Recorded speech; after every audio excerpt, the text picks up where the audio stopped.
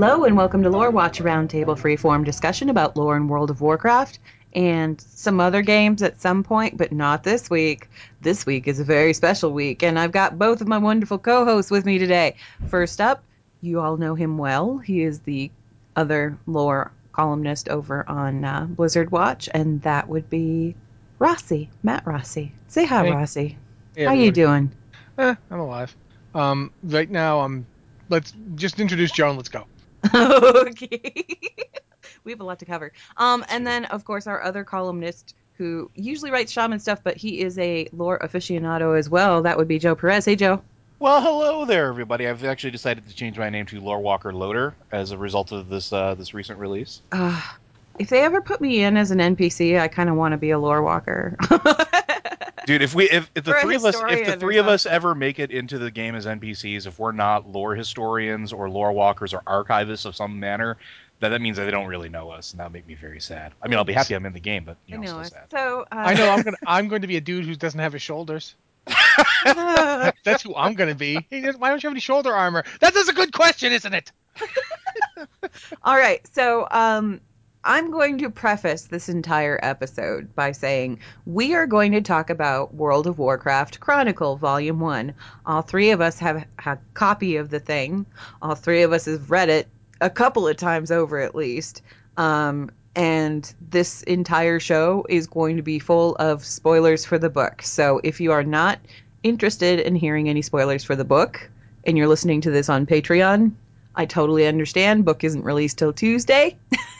So you can go ahead, duck out, come back at that point in time.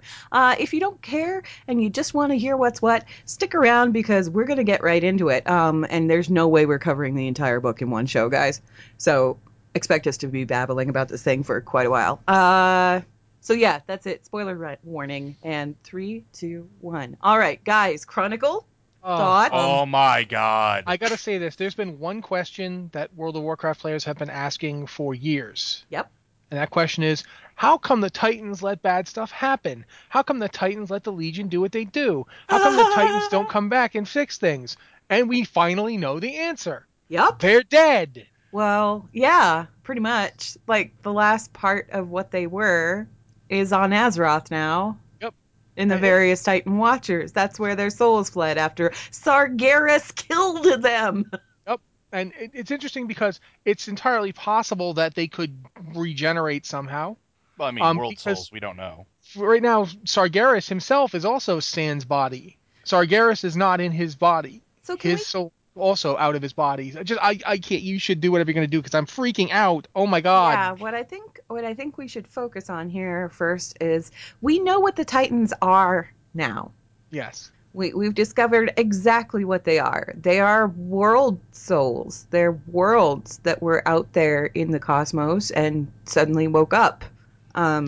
Yes. The first one that we know about is Aman'Thul. That's why Yeah, he's the High Father of the Pantheon, because he was the first one to wake up. he was the first one to wake up, and he went off in search of others, and he found others, and that's what they've been doing. This whole ordering worlds thing, they aren't That's necessarily ordering worlds for the sake of just like, oh, I think I'd like to install some sort of closet system here so things hang neatly. No, what they're trying to do is they're trying to find other titans, other world souls, and they're putting stuff in place to try and like wake wake them them up. up. Yeah, that was really interesting to me is the fact that because we've been The speculating. universe is full of eggs. Well, yeah, the universe is full of potential eggs, not just all eggs, because not every world has the capability of becoming a Titan. That Doesn't was have a the other world soul. cool thing was like they said very specifically that they visited many worlds and they Mhm. planted all of this stuff there in the hopes that, you know, these dormant world souls would wake up, but they had no real way of telling whether or not there was a soul in there. So they did it all over the place. They did it all over the place. So it's possible that Dranhor didn't actually have like a dormant world soul in it or anything. But It they was just just tried one of those anyway. worlds that Came and tried. they came Yeah. and tried and then said, It seems okay, like nothing here, bye. it seems like sapient beings are a byproduct of this Yeah. rather Well, than a consequence of it. it seems like it's an intentional design thing, right? Like it's they're trying to create a perfect ecology, right? They're trying to create this perfect environment that will force this soul to wake up. So they're going with at least what they see as how they woke up. So their planets probably had sentient life, and those sentient lives consumed certain aspects of the prime elements that were designated, whether it was light, dark, any of the other elements, or spirit. Everything had to have a perfect balance in order to hatch, so to speak. Well, And that's what they're trying to set up. That's interesting too for another reason. I know Anne twigged on this immediately because she mentioned it on Twitter, I think, at some point. Or you didn't just say it, you didn't blurt anything out, you couched it. But I know you caught the part about Azeroth being more than any of the previous Titans. Oh, yes. Because Aman'Thul directly states, no, this guy is going to be big. This one is really, really, really strong. We They need to knew- foster this one world above all others. Yeah, they knew Azeroth had a world soul. They knew it because it was so powerful that it was drawing in all of the spirit. Yep. And that's why the elements were in continuous conflict rather than at peace, because they didn't have that spirit element to draw from, which is huge. This ties back into what Rathion said at the end of Throne of Thunder when you give him Li Shen's heart. We must rebuild the final Titan. Yeah. It's the last one because all the other ones are dead. Yeah. It's just like, what Ra-Den says. What's interesting, too, is because we now know this is something that caught my eye. We know what the Well of Eternity is. Do you want to talk about what the Well of Eternity is? Because then I have a thing about the waters. No. We're not going to go that far yet. Okay. What I want to talk about is go do what you want to talk we about. know what the Titans are. We know what the Titans are. We know what their purpose is in the world. We know what Sargeras was up to when he was with the Titans. There was this whole bleed over from the Twisting Nether and these demons that kept coming out and trying to destroy things. So Sargeras was kind of set to fight those things. And we figured out what happened with Sargeras, exactly what happened with Sargeras. That was such a huge, my jaw hit the ground. And it all ties into the old gods. And it makes perfect sense. So, Rossi, you want to talk about the Void? Well, we know that since we talked about this, we'll mention the way Sargeras discovered it. Sargeras was dealing with demons, and that was, they're destructive, whatever. I can confine them. I figured out, I understand enough about the Twisting Nether to confine them. So I made a place and put them in it, and that's fine. Then he discovered the Void Lords. And the Void Lords were kind of I almost want to call them Titan Predators. Yeah. The Void Lords would see an Ascient World Soul and be like, we don't want that to happen. And they'd literally throw manifested void into our universe, and it would manifest as these corrupted bubbles of protoplasmic horror, and they were the size of mountains. Then they'd hit a planet and start burrowing in, and they'd find the world soul and they'd kill it. Well, that was the thing, is they didn't know which one's the world soul. They took a shotgun approach. Yeah. Just threw them out into the cosmos, and if they hit a planet with the right, I want to say the circumstance, but that's not it. The right conditions, they'd start feeding, and that's what makes an old god. An old god is this parasitic blob of pure void that is twisted into a physical creation. Kind of like we were talking about how the Naru actually manifest as light and shadow in our world, but that's not what's supposed to happen. The Void Lords don't manifest physically in our world. They make the old gods to do that for them. Yeah. Well, they can't, or at least not yet. They're not supposed to be able to, but they make the old gods instead. And Sargeras was like, what are these things? And he's like, wait a minute. If these things can exist, then they're just going to keep doing this. And what happens to our universe? All the world souls, this is really bad. I have to figure out a way to stop this.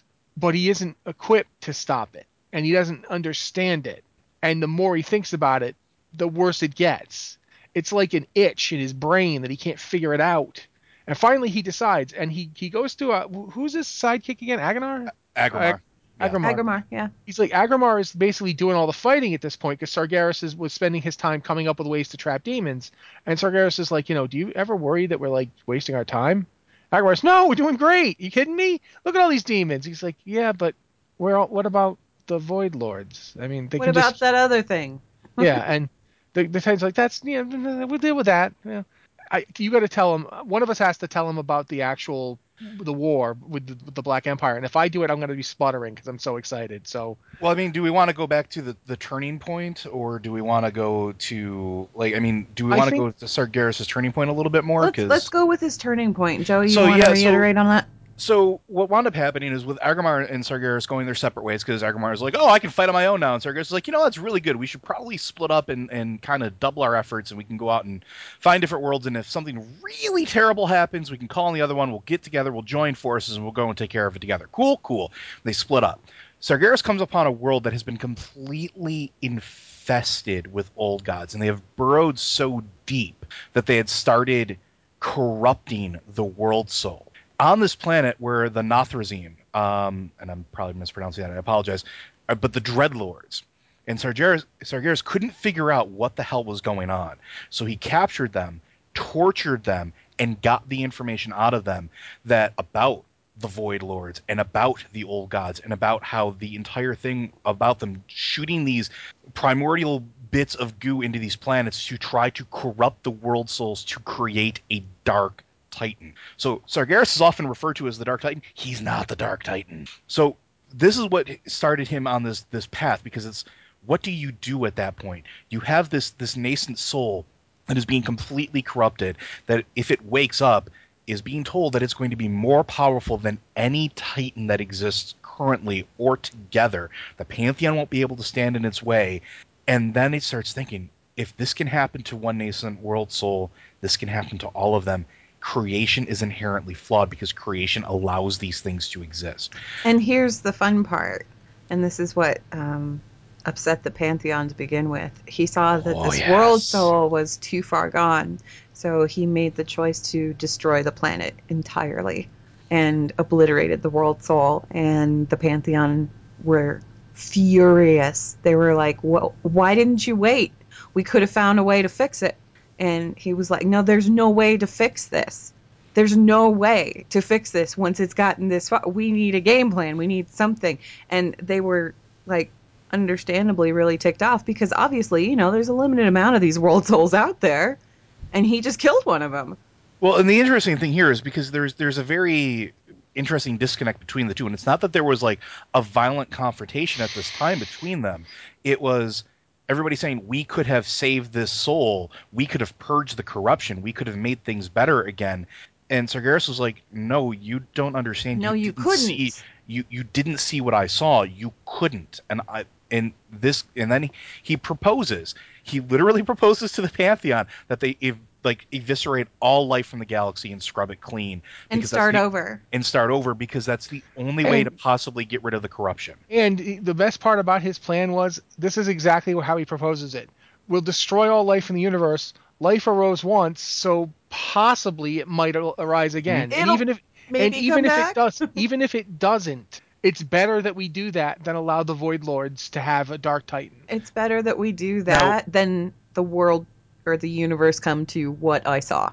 This is why this is important, though, too, is because now you realize, and this is for me, this was a jaw-dropping moment, Sargeras isn't crazy. He's not mad. No, he's not! He's not. He understands. He understands in a way that the other Titans couldn't. And I've made this point before, but I didn't know all the details. But I was like, what if Sargeras is actually right? What if there's? So here's the thing. I'd argue. The thing is, when I read that, what I got out of it is that not that he's crazy, but that he's proceeding from an assumption that no one can be better than him. Yeah. Well, Sargeras' assumption is I couldn't fix it, therefore it can't be fixed. Not I couldn't fix it, therefore I should have called in the others and we should have tried together. Or he sees it, he looks at it, he says it can't be fixed because he couldn't fix it. Or what if it's a fact that he looks at the Pantheon and goes, everything that they want to do and they stand for and the fact of what they're doing allows us to exist. And it's not that anybody's better than me and can't troubleshoot it. It's just that their natures won't let them do anything other than this. And as a result, they will keep this cycle going. But his assumption, though, his initial assumption comes to the idea that he doesn't think they can fix it in the first place. He's initially arguing, you can't fix this. Then he starts, but your nature means that you'll continue to try, and that'll create the problem. But he doesn't know they can't fix it because he won't let them try. And that's the point. From the beginning, he will not allow anyone else to succeed where he has not. His ego is too big. And that's the thing. Because he's a champion of the Pantheon. Yeah. He is an egomaniac because when Agonar comes to him, lays down his weapons, and says, listen to me. There is a Titan greater than either of us. That was the point where he strikes him down. He doesn't strike Aguinar down in their first confrontation. He kills him when he is defenseless in front of him because he dared to suggest that somebody is better than Sargeras. And I'm not saying that he didn't eventually drink his own Kool-Aid, but up front Up front, first, he's still, from the beginning, when he confronts them and says, look what I've done, it can't be fixed. And they're arguing, no, we can totally fix it. And he's like, no, you can't. He will not accept the possibility. Well, he doesn't even let them try. He but doesn't even let them see it. They never even get to see it because he killed it first. Well, here's a great question about that then. If they can fix it and they knew about this, and let's say They that didn't know about it until he told them. until they told him, he ran off, but there's been so many opportunities past that point that they could have gone back and tried to fix it. They knew what they were looking for then. And they did on Azeroth, didn't they? We don't know. Yeah, we do, because it says what happened on Azeroth. We know exactly what happened when they came to Azeroth to keep the corruption from happening. They built engines for that purpose. The entirety of Azeroth's shaping is a response to Sargeras' confrontation with the Pantheon, the first one, not the second one. Well, they found what happened was they found Azeroth and they said, wow, this is a really powerful world soul. Uh-oh, there's already these things on it. We should get rid of these things. Okay, well, let's come up with a plan to get rid of these things. So they came up with a plan. They threw a bunch of Titan constructs down there to fight everything, and then do you remember that's where we get into the formation of the Well of Eternity, because what happens is let's go into the Black Empire. Go ahead, Rossi. Well, it's really interesting to me because it ties into something Joe had said a couple months ago about Azeroth, when you look at it as a system, biological versus mechanical, because what the Titans do is basically look at Azeroth and say, okay, this thing needs a defense system. It doesn't currently. The problem we have with these world souls is they're under attack from these parasites, but they don't have a defense against the parasites because they're basically an egg. They don't have a living organism yet. Yeah, they're dormant eggs. We need to put a defense in place. And they do. They sit down and each one of them comes up with a part of the defense and they start creating the defense. And the first thing they do is they take samples from the world and they use the samples from the world to create their defenders. And that's where the quote-unquote Titan Forged come from. And every race that's a construct of the Titans is Titan Forged. So the Vrykul, the Mogu, the Tol'vir, the Earthen, the Mechanomes. I'm probably forgetting a couple. Like the Giants. These are all Titan. The Anubisath. Those are also Titan constructs. And each of them serves a different specific purpose. And some of these purposes are very similar. Like the Vrykul and the Mogu are both combatants. Except the Mogu are more of an escort, and the Vrykul are more of a aggressive thing. Like the Vrykul are meant to seek out and destroy, whereas the Mogu are meant to protect. And they have all this different stuff, and they create all of them, and they set them loose because when Azeroth was created, as we mentioned, it had the nascent Titan soul inside of it, which was drawing on all the spirit essence, the element of spirit, the fifth element, if you want to call it that, which left decay as the only one to influence the other four. So all the four classic elements, fire, earth, air, and water, are battling each other all over Azeroth because they don't have the countervailing voice saying, no, guys, we can work together. Look, if you heat water, it makes steam. Yay, we've cooperated. They just have destroy. So that's what they're doing. Then, and this is my favorite part of the whole thing, then the Void Lords start hucking old gods left and right throughout the cosmos, and 4 of them hit Azeroth that we know of. At least 4 hit Azeroth, and they all hit in Kalimdor. And it's like game over for the Elemental Lords. They fight. They get together. They're like, hey, as much as I want to punch that stupid grin off your fiery face, Ragnaros, what in the hell is that? And Ragnaros is like, that is really bad. What are things coming out of that? Let's address this terrible thing before we get down to the important business of punching each other. Yeah. Talk about the formation of the Black Empire here. So anyway, the 4 basically slam into Azeroth. One of them slams dead center, and that's the Palace of Y'Shaarj, which is itself Y'Shaarj. The great thing about old gods is they are their own fortresses. This thing slams into Azeroth right dead center and starts spewing out, I can't remember the name of the faceless ones, Nalaquir. I could look it up, but it'd take me a little while. Those guys and the Akir both get sprayed out, and they start just going into town on the elementals. And amazingly, the problem the elementals have fighting them is quite simple. They're intensely corruptive. So it's very hard to fight them because you destroy more and more of them, and just more and more of them keep coming out. And meanwhile, they're disrupting and binding the elementals as they fight them. So eventually, even the 4 huge, elemental lords found themselves bound to one of these 4 horrible old gods. Yasharj in the center. N'Zoth seems to be out somewhere in the water. Or do you think he was where do you think he was? He was, if I remember right on the map, he was on the eastern side of the map. Yeah, you're right. There is an actual map that has these old gods in it. He was a large swath. He was the eastern into the central eastern part. Yeah. And then we had Yogg-Saron obviously to the north, and Cthulhu kind of where he is now on Kalimdor, kind of to the south and west. Yeah. And so Y'Shaarj, he was dead center, but his reach extended south too. Almost coast to coast, yeah. From north to south. But he was, and we now know, for instance, that Yasharj was the big dog amongst absolutely. the old gods. He was the one who was powerful enough to get Yogg-Saron and Cthulhu to do what he wanted, because those guys hate each other, and nobody likes N'Zoth. Nobody likes N'Zoth. But Yasharj was so powerful, he'd be like, "You 3 do what I want, or I will eat you."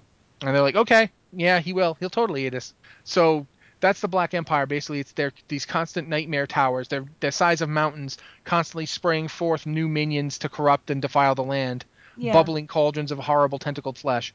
And I mean, I sound way too excited when I'm saying this, but they created the old gods. They created the Akir, obviously, Yes.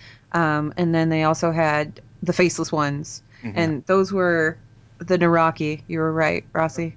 And they were kind of like the overseers of the Akir, and the Akir were like the Akir were like the Zerg. Yeah. Yes, that's a really good way to look at it. Yeah. And so you had that basically happen. The Titans looked at this and they're like, okay, Sargeras was right that this is absolutely horrible, but I do think we can come up with a solution. So they created the Titan Forge and they started going to town. And at first, it didn't go great.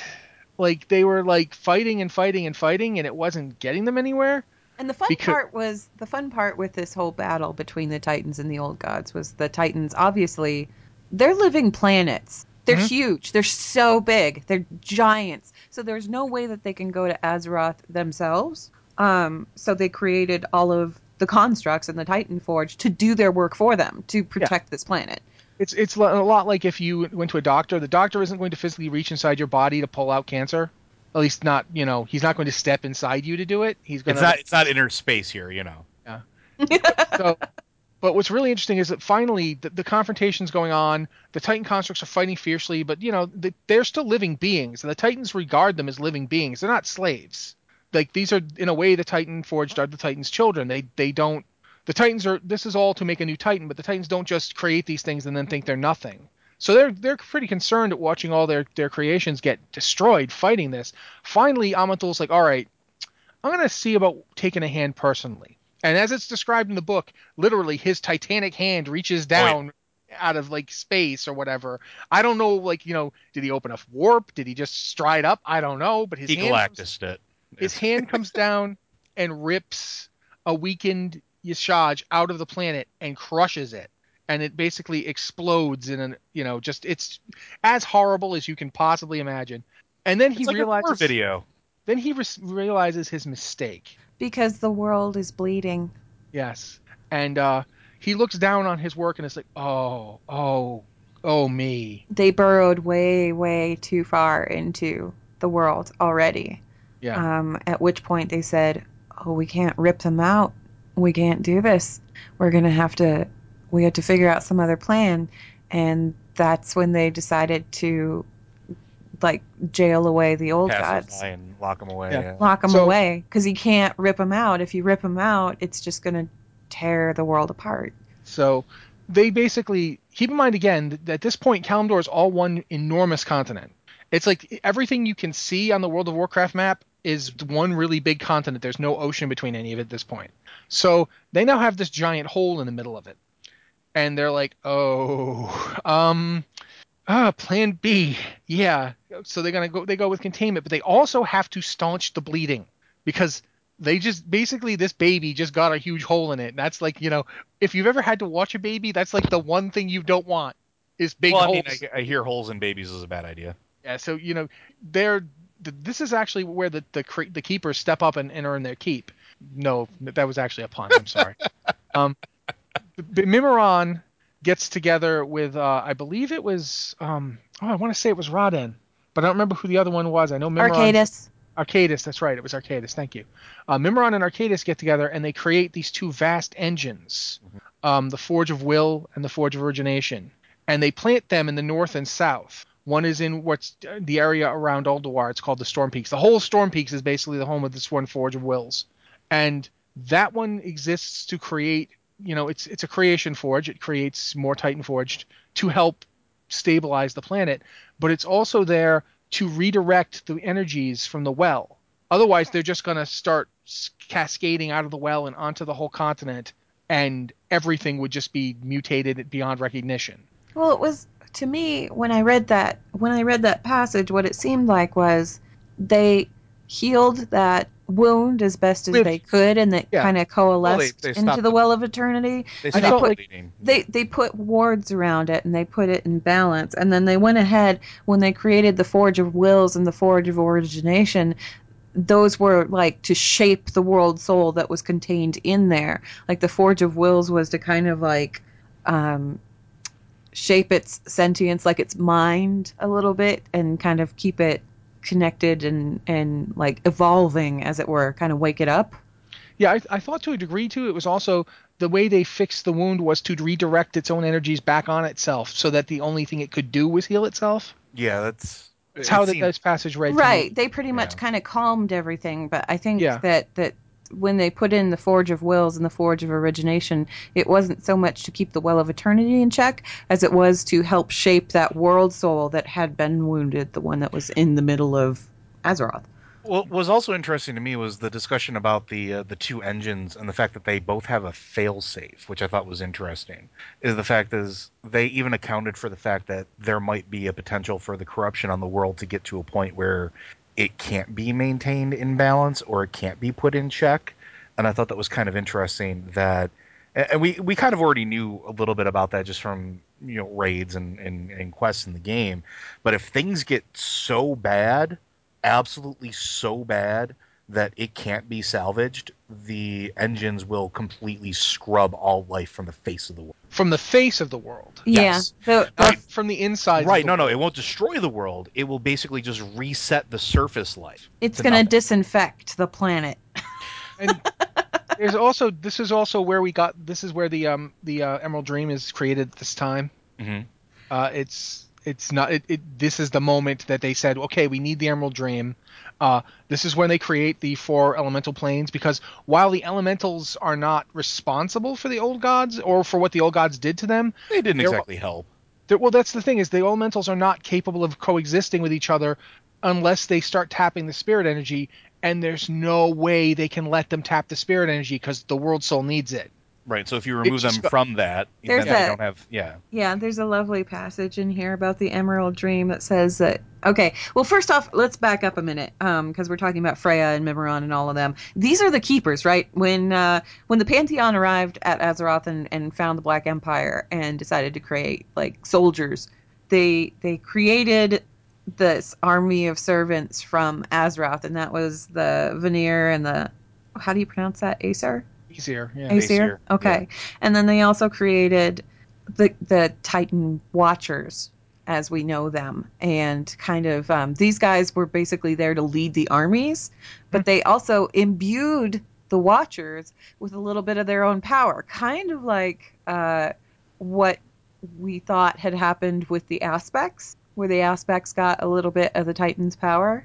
So did these Watchers. So, Amenthal did, what was it? It was Odin and Highkeeper Ra. Yeah, those are Amenthals.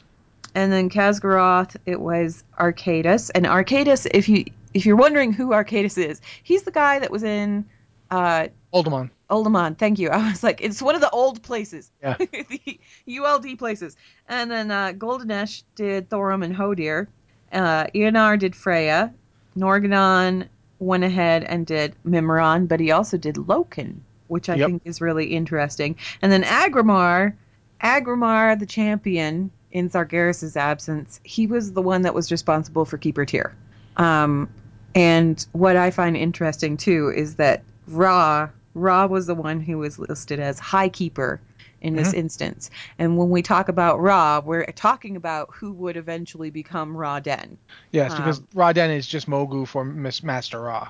Right. So these Yeah. Titan Watchers were basically shaping things and kind of keeping this injured world soul safe and, you know, maintaining the well. And Freya was the one that was responsible for the Emerald Dream. And there's a quote here, and it says, "Some believe that Freya wove the Emerald Dream into being from nothing. Others claim that this strange place had always existed in some form, a dream born from Azeroth's slumbering world soul.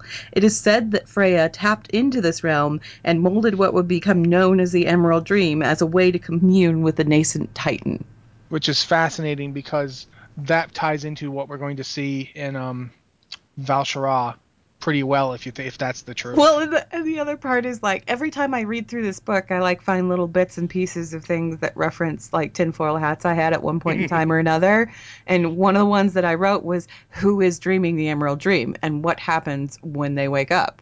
And the answer to that is the planet. The planet is dreaming the Emerald Dream.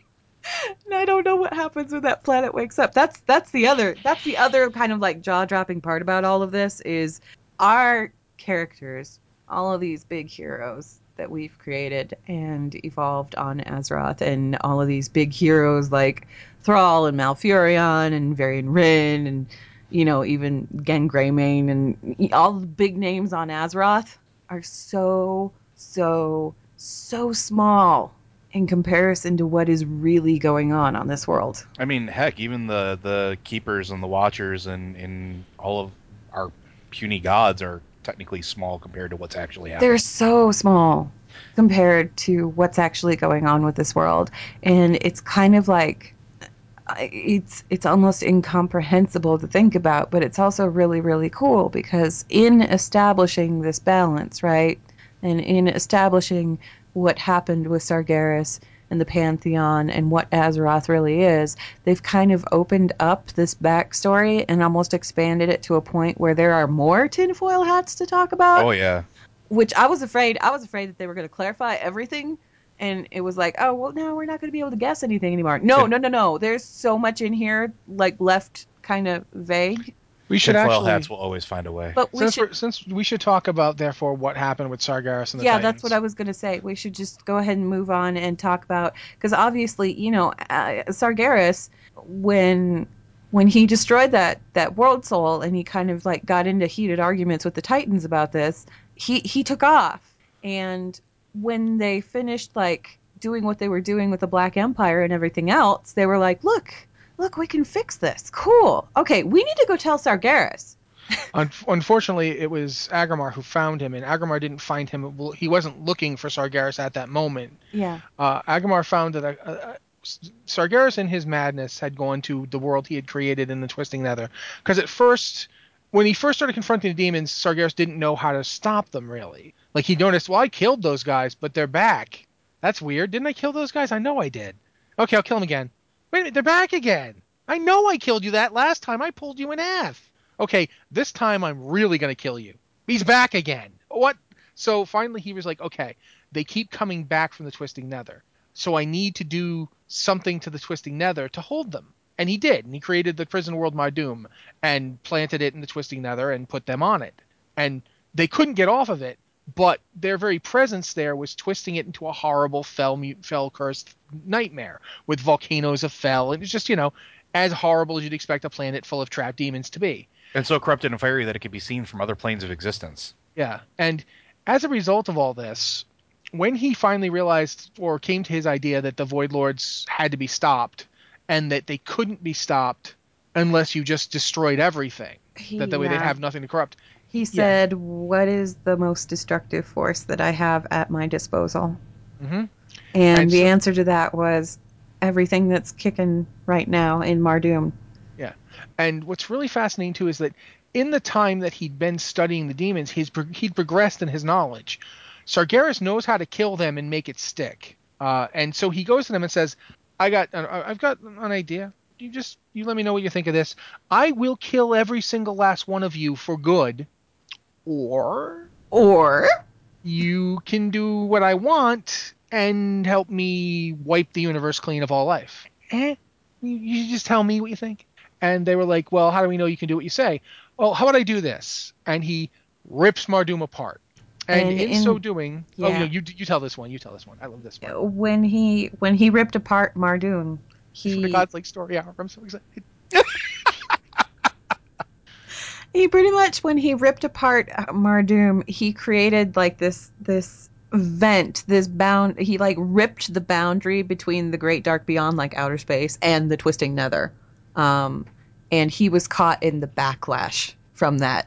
So that's when Sargeras became Sargeras, because he was consumed in fell fire and like lit from within.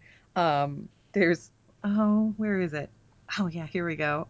Violent energies enveloped Sargeras, surging through his veins and searing his very soul. His eyes burst in gouts of emerald fire. Fell volcanoes ignited across his once noble form, splitting his skin apart and revealing an endless furnace of blistering hate.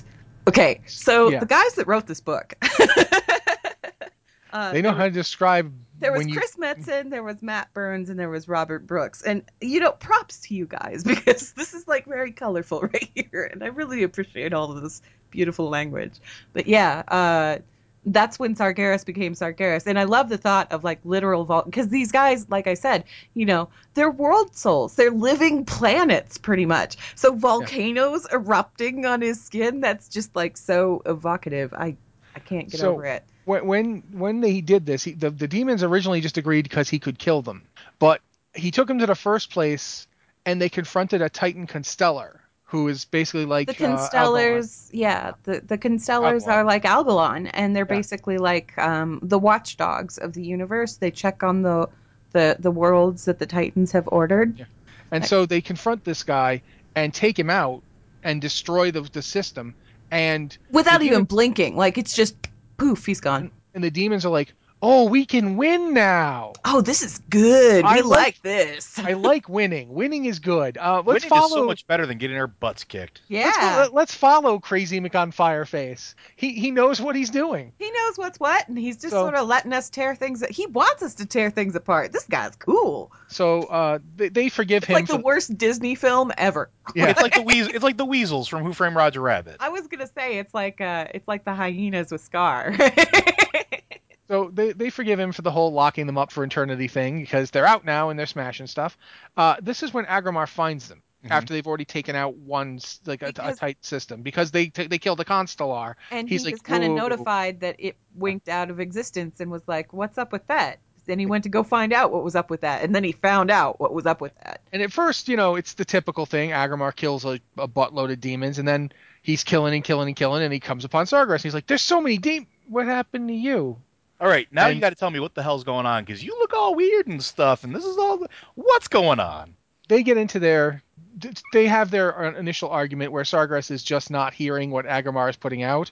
And Agromar's like, no, things are cool now. We totally have no, why are you, and they get into their big fight. And this is where Agromar finds out that Titans are uniquely vulnerable to fell magic, that it is effectively their kryptonite. Yeah. And that Sargeras is now a Titan fueled by kryptonite, so he kicks Agromar's butt. Like, it is not even close. Last week we were talking about that whole, there was the cosmology chart and how Fel was kind Opposing of opposite forces. Arcane on that spectrum. Yeah. The Titans just don't have a good defense against this. No. Agromar fights valiantly, and he does manage. The two of them smash their swords together, and in the process break them. And Agromar is hideously wounded, but Sargeras is driven back.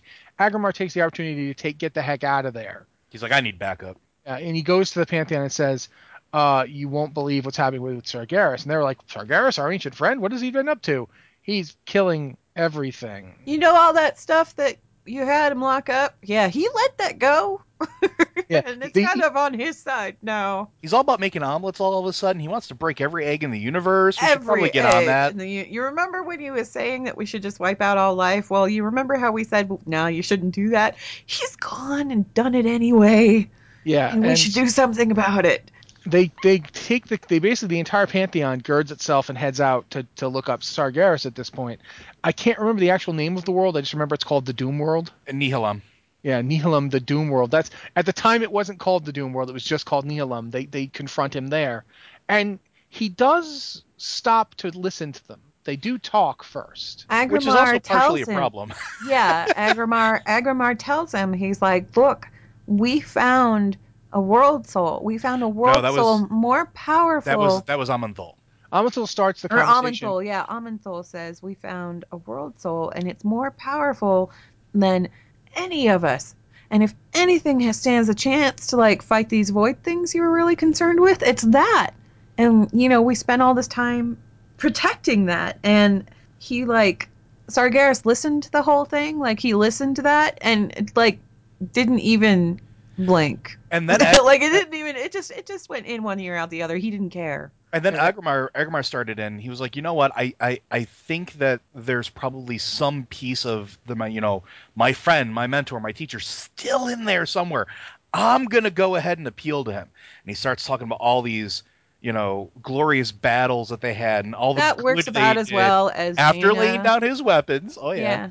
That works about as well as Jaina asking the Lich King if there's any part of Arthas left. And yeah, no, I just And that's didn't. No. And that's when Sargeras said, you know what? I'm just kind of done, and completely Obliterated he cleaved Agrimar in two. into just, and then he. Like a planet. He's really into splitting things in half. Yeah, and this is where basically we have a 4-on-1 fight between the other 4 remaining Titans and Sargeras, and that's where they find out A, he is now made of kryptonite, and B, the thing is these world souls are beings of consciousness.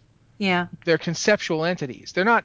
We use terms like world souls and like that are planet sized, but they're beyond that. They're beings of thought. They're massive. And because of this, Sargeras wants to kill them. They don't want to kill him. They want Sargeras back, the Sargeras they knew. Mm-hmm. But he's gone. He has destroyed himself. He has unmade himself because he doesn't believe anything but that will be sufficient. So he kills them, all 4 of them. He takes them on and wins because they're not capable of really fighting him. And once they're dying, I mean, he pretty much encases them in a fell storm. Yep. And showers them with kryptonite, if we want to keep using that analogy. Yeah, Norgannon, that's a pretty good one for this. Yeah, Norgannon made like one last ditch effort to save them all, and he like bent the energies of the universe pretty much. And yeah, it says. I think that's exactly what it says. Yeah, Norgon bent the raw energies of the universe to his will. Yep, that's exactly what it says. Yeah, and basically he like encased each of the spirits of these Titans and sent them out across the universe away from Sargeras, and it was like the last pieces of what they were. And It was their souls. It was those pieces eventually arrived on Azeroth and joined with the Keepers, who had no idea what was going on. Had no idea what was going on. And Had no I'm going idea. to say this. You want to talk tinfoil hat theories? Yeah. There's a reason Loken went nuts. Yeah. And this is the moment. This is totally why. Because he had no bloody idea how to process a god. No. It's like the Keepers are exceptionally powerful entities, especially compared to a mortal, but they're not gods. Well, I mean, you got to think about it, right? You're taking something that was born from a planet and you're shoving it into something that can fit on into a building. No, not even on a planet. In a phenomenal building on a planet. Powers Yeah. need to be living things. So I mean that's enough to drive anyone batty, especially when you have multiple voices like kind of talking in your head. There's another thing. This is the reason I wanted to get through this, because there's something that gets mentioned in the book. When this happens, the various keepers react in different ways. Yeah. High Keeper Ra is the only one who figures out what happened. Mm-hmm. And he's shocked. And he takes it out of himself. Yeah. Now, the Well of Eternity is the result of a wound in the world soul of Azeroth. The waters of the Vale of Eternal Blossoms are not. No. They are Aman'Thul's soul. That was horribly awesome. It was amazing, though. It was like, it's all Titan blood. That's why when you and I were arguing this one forever, not arguing with each other, just going back and forth in iterations of it. We're like, it's the same thing. It's got to be the Well of Eternity water. No, And wait, it's not the same thing because we did that, and we were both right because it is the same, but it's not the same. it's two It's not different entities. Yeah, it's from Aman'Thul, and it Which is just essentially creepy beyond all. So creepy. Well, I mean, especially when you consider that, like, the Veil had that lovely little designation of being the containment / research and development zone on how to deal with old gods to begin with as well. So it's like this weird sort of center for everything. So moving on here, though, fun story. After Sargeras finishes this fight and comes out triumphant, and does that he's whole killed them. fist pump while walking across the football field, he realizes that the Legion, for all of its power, because it is powerful, I just killed 4 Titans. I think we're doing pretty good, guys. He's not quite able to control it as readily as he would like to. Like, the demons are great at destroying things, but they don't exactly listen to orders. So they were very useless. They were useless in the Titan fight. A lot of them died. A lot of them just wiped out. So he was like, okay, I need to come up with a way to kind of organize these guys. And that's when he went to Argus. Yeah. So this all like ties together, and the thing that I appreciate about this is it gives a much more there's much more of a shaping of that timeline, like that ancient timeline, because when Sargeras goes to Argus, he finds Velen. That's how old Velen is. Mm-hmm. Velen is so ancient. What's really too, and not only is that interesting, do we also get an idea of the difference between the 3 triumvirs? Like you get a piece of what Argus was like when Sargeras comes to it. You also get a sense that Sargeras comes to Argus after that fight, so he's not himself all the way. He isn't super Sargeras. He's Sargeras who's just been through a big fight, and he's thinking tactically. Yeah. And that's great. I love that. I like the idea of Sargeras not just being a brute all the time. Also, he's not a brute. He's clever. He is clever. He's like, this is all, in a way, Sargeras is very Titan about his fall into evil. He's very Titan-y about it, in that he's still. I would hope so. Yeah, but he's still being progressively, logically, okay, I've now annihilated my enemies. I now need a control system for my army of demons. Okay, I will go to the smartest people in the universe. Yeah, let's kind of keep it contained to like Argus, and also our thoughts on this whole origin story of the universe and everything else. Because we got about 15 minutes or so left here. So I don't want to like get too far into let's talk about Loken's betrayal or No. Let's save that for next time. You guys, what I need to stress here, though, for those of you that are listening to this podcast, is if you have not ordered this book and you are a fan of Warcraft lore, if you have not ordered this book, you are insane. Because this is the tiniest fraction. This is like maybe a handful of pages from this book, and it's already readers digesting this thing. This is TLDR. We're giving you. Trust me. Yeah, and it's so beautifully written, and I mean, if you're not like really huge into Warcraft lore, this might be a little bit like on the heavy reading side, just because it's not like a novel where you have characters and there's dialogue going back and forth. It's very much like an encyclopedia or like a history book, that kind of thing. But it's absolutely fascinating, and there's so much in here. This is like the tiniest bit of the first part. When I said that we were going to be talking about this for months, we're going to be talking about this. We're going to be talking. It's going to take so long to get through this whole book, and I know. I don't know about Rossi, but I know as for me, I do plan. I mean, I'm doing like Overwatch lore for a while here because I like Overwatch, but at the same time, I know I want to get into like what's in this book. Monday's KYL, because it's on request anyway, is the Old Gods. If you don't think this book is coming into that, you're out of your bloody mind. Yes. Make sure that you put a spoiler warning on there, Rossi, because the book doesn't come out until Tuesday. Yeah. But like it's you need this book. If you're a fan of Warcraft lore, you need this book, because this is the book that lore fans have been clamoring for years. I remember specifically. Go ahead. No, I'm just gonna say. Let me put it this way: we are on the events of page 52. Mm-hmm.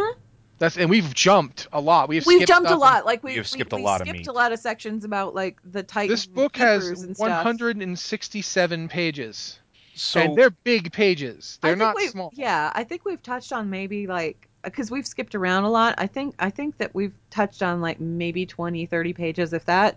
We haven't even got into chapter 3 yet. I think No. No. we're solidly in the middle of chapter. And we didn't really go into the whole cosmology thing because Oh, we kind we of talked skipped about that. that a little bit last week, but we're I going to mean, have to go into that a little more in depth at some point. that's But another Of hour or this, so. Yeah. of this So 167 page book, the pages are huge. We have covered maybe about 15 pages of the book today. if you wanted new lore, if you wanted to know new lore, this is the book. This is the book that Well, lays out everything. it's not even just new lore. If you wanted explanations of those things that you've seen in game, like the pillars in, Sholazar and the pillars in oh god, why can I never remember down in Sylvis the other Goro. Goro. If you wanted Ungoro explanations Crater of and stuff like Cholazar that, Basin, yeah. yeah, if you wanted explanations of why the world is ordered like it is, of why things exist either, why there's certain, these weird statues and formations, like it's not just because the developers were like, oh, this would be cool here. There's reasons, and they're Yeah. all explained here. And I will say that I remember distinctly BlizzCon 2008. There was a lore panel, and I sat there, and I remember that no less than 5 to 6 people got on that mic and asked specifically, when are we going to get something that gives us an order of everything that's happened in the past up to current day? And they all looked at each other and they smiled. They knew back then that they were going to be doing this at some point, and we finally got what we asked for all those years ago. Yeah. This is everything we've asked for. Want to know right now? I'll give you a reason to buy this book. Very concise. The frontispiece and the back piece. Yeah. Oh yeah. The frontispiece is ancient Kalimdor to a certain scale. The back piece is current Azeroth to the same scale. If you ever wanted to look at exactly how much got blown up, this right there. This is what it looked like. This is what it looks like now. There are massive chunks of land beneath the ocean. I And mean, if you want to know where the Broken Isles are, guess what? They're right there. here. I have It- them right here. the- I know the- where they are. the fun part about this though is with those two maps it made it very, very blatantly clear that the Well of Eternity, when the Well of Eternity went through its big implosion type thing that happened, right? It didn't actually like blow the continents apart or anything. Nope. So much as it just sucked in the entire middle of Kalimdor. So imagine a stretch of land stretching from the east coast of Kalimdor to the west coast of the Eastern Kingdoms. That used to exist. It used to be there. Mm-hmm. It's not there anymore. I mean, we should have known this because it's always been called an implosion. Yeah, but And we always just thought such a titanic thing would have moved the continents further apart. well, It and I didn't. didn't think of it like that large because I mean, when I tried to piece together Ancient Kalimdor, because I like on my first blog before I started writing for the old website, I put together kind of like a mock-up of what pre-sundering Azeroth would look like pre-sundering Kalimdor, and what I essentially did was I took the continents as they existed and kind of fit them together where I I thought remember they that. went. But I'm missing like a giant chunk out of the middle, and of course Pandaria didn't exist at that time either, so it's much smaller than what's actually in the book. But Yeah, because there was no way to know no, that how it worked. And now you can look at it. What really amazes me is you look at it and you look at the distance between, say, modern Kalimdor and Northrend. right? And even if I was trying to rebuild this just from the map I have here, I would have moved them all together because why wouldn't you? They even kind of look a little bit like they might fit together in places. But no, what's happened is the center whirlpool, the maelstrom, literally pulled in most of the stuff into the ocean, and it's on the bottom of the ocean. And it makes sense if you think about it too, because I mean, if you look at like scar tissue of a living creature, it tightens up, it puckers, it goes together, not apart. Yeah, this is just fascinating, though. Just looking at Pandaria and realizing that Pandaria would not have survived. It wasn't like essentially Pandaria only exists because of the Shah, because I'm the giving you mists. guys, Yeah. in Skype here. That's the link to the map that I made. Oh yeah, I And you remember it. can, yeah, well, you can see where I laid out. I was like, this is where, okay, so this is where the Amani would be. This is where the Gurabashi would be. And I didn't even take the Zandalar into, like, consideration. But if you take this map and, like, stretch it out to actually fit the whole, I wasn't that far off. No, you weren't. It's just amazing to me, like to think about too. We haven't even covered like all the various sentient races of Azeroth. Oh no, we haven't. And the other thing that I really appreciate about this book is that it fills in all that stuff about the Mogu and the Pandaren and Raden and all of those really fascinating things that were introduced in Mista Pandaria, you know, that raised all these questions. And yeah, I think we need to start wrapping it up here. But Rossi, what if you could pick like one thing out of this book that was your favorite? Well, I mean, God, so much of it is stuff I really love, but I'm gonna pick a small thing, just because it's a small little thing that doesn't change the world and doesn't. It's not a huge lore revelation, but I liked figuring out which of the Tauren races was first, and it was the Yongal. I was The going to say, Yongal, because there was a first one. the Yongal were the first Tauren. The Tauren, as they exist now, the funny thing is that the Proto Yongal weren't like the Yongal we see in Mists of Pandaria. They were just nomads and hunters, but because of the pressure they were under, they evolved in a certain direction. The Yongal, the Tauren that we have today, are a result of exposure to the Well of Eternity, which makes sense because if you look at the Tauren and the Night Elves, they are mirrors to each other. In a lot of senses, they are reflections of each other. And it makes sense that they would be since they both formed around this big reflecting pool. They have like similar religious beliefs, similar spins on those religious beliefs. It's just really Hmm. fascinating to me. I'm really I'm going to shut up about it at this point, but that it's a nice little moment, and it's something I wanted to know for years. So yeah, that right there. And Joe? I'm gonna limit mine to just what we've talked about so far, and honestly, that is going to be my jaw-dropping moment of the revelation that Sargeras' descent into madness was almost deliberate, and that it really isn't madness. Just he's consumed by his ego, and two, his fear. And it's not that he's crazy, because he's still really brilliant. And we talk about things like how we haven't talked about it specifically yet, but when we talk about how he appeared to the Draenei, and it makes me wonder because they don't exactly spell it out, but I'm wondering if he appeared in the form of a Naru. And the reason I say that is because they knew about the Naru beforehand, and even Velen in that little section talks about how he communed with an artifact and was given these visions, and it was an artifact that was given to his people like eons ago by the Naru. They know that he exists. Nothing says Sargeras didn't know about that. He knows a lot of. Pirate ghosts. He's been around for, well, forever. Joe, language. Sorry, I'm going to have to pirate ghost you. I am so sorry. That's okay. Go ahead. He knows about a lot of stuff, and it's been around for a long time. So he knows that would exist, and so he's like, "How do I corrupt these people? How?" And he just goes and he's like, "Oh, this will work." He's brilliant. He's not just a madman. There is a method to his madness. And that to Yeah. me is an amazing revelation, because for years we've all thought that he's just like this absolutely insane, tortured soul. No, he's just evil. And he I honestly feel like with Sargeras, he comes from he made a bad. I want to say like he made a bad calculation, and everything he does comes from that error. So yeah, I know you're telling me to shut up. I'll shut up. I'm sorry. He made So a excited. series of poor life choices. Hmm.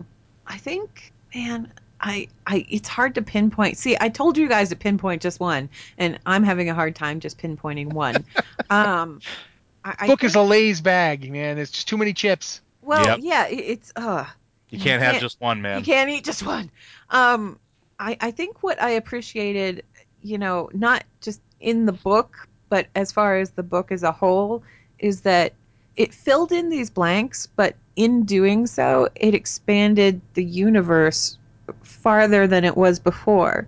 And there was a point in time where I said, if we defeat Sargeras, then that's it. That's endgame. We're done.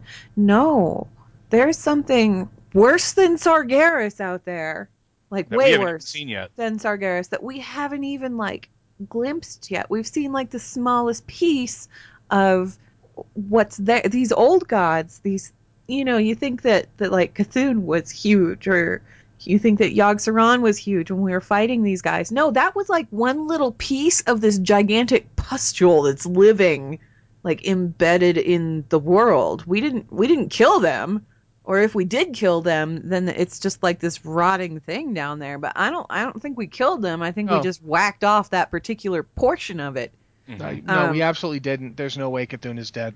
So There's no way. Yeah, it's interesting. We are not a to Titan. me. No way. It's interesting to me how much, like, by defining this like cosmic portion of Warcraft's like universe, as far as that goes, they've actually expanded it enough that there's so much left there to explore, and I really appreciate that. You know what? You know what it did for me? What? It made me seriously think. Like the Naru go from light to dark cycles, and you get like Entropius, but Entropius isn't really a void god. No, he's like a void state Naru, but the thing is like this all kind of ties into that tinfoil hat I did, where I was like, what if the old gods are actually like Naru that were corrupted by the curse of flesh? And I'm wondering, it's like, so are Naru part of this whole void cycle thing? Is that, or are they just like its counterpart? How does that work exactly? It's like is there something? That's the thing that makes me wonder though. If we have the void gods, the void lords living in the shadow plane that can send these things forth, who's to say there's not light lords Yeah. that are sending the Naru into our cosmos? Like a loon. No, honestly, that was the other part that I appreciated about the book. Not once, everybody please breathe a sigh of relief, not once was it addressed what a loon actually is. No, they did not say a loon was a Naru. No, they didn't say that a loon wasn't a Naru. They just simply ignored that.